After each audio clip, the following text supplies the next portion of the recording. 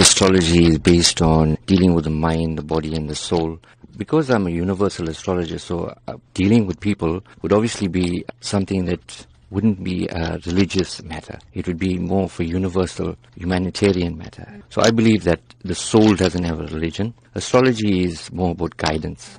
Now, tell us a bit more about your focus on children and how you plan to share with children, maybe coping mechanisms, as well as teaching them this particular skill. Why is your focus on children this time? Being qualified in India, I've actually brought in a lot of information from that part of the world, where I found that lots of influential businessmen, they actually rely on astrology on a large level. And I believe that the youth in South Africa are our future.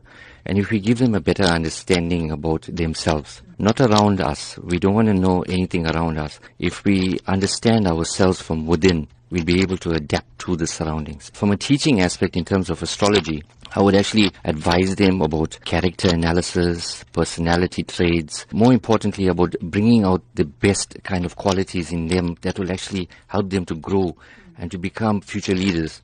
Everybody has potential to become a leader, but some of us, based on our backgrounds, our family upbringings, we haven't been given that chance. If we have somebody that can motivate them, well, I believe that they'll be able to make a huge difference in terms of progress and prosperity. What do you say to those people who are of this opinion that you are just quacks? The basic understanding about astrology is that it is, but then also the same token has been given a different name altogether because there's so many frauds out there. People are doing this to enhance others based on monetary value. There you get a guy like me that's coming along, that's pure at heart, that has compassion for people, that actually has a genuine interest in uplifting people. Now I want to take astrology into a different level. Even with my calculations, it's basically all scientific. And if you know, my kind of a background would be obviously something that is on an engineering level. So I am very adept in terms of calculations. Why have you coupled Vedic astrology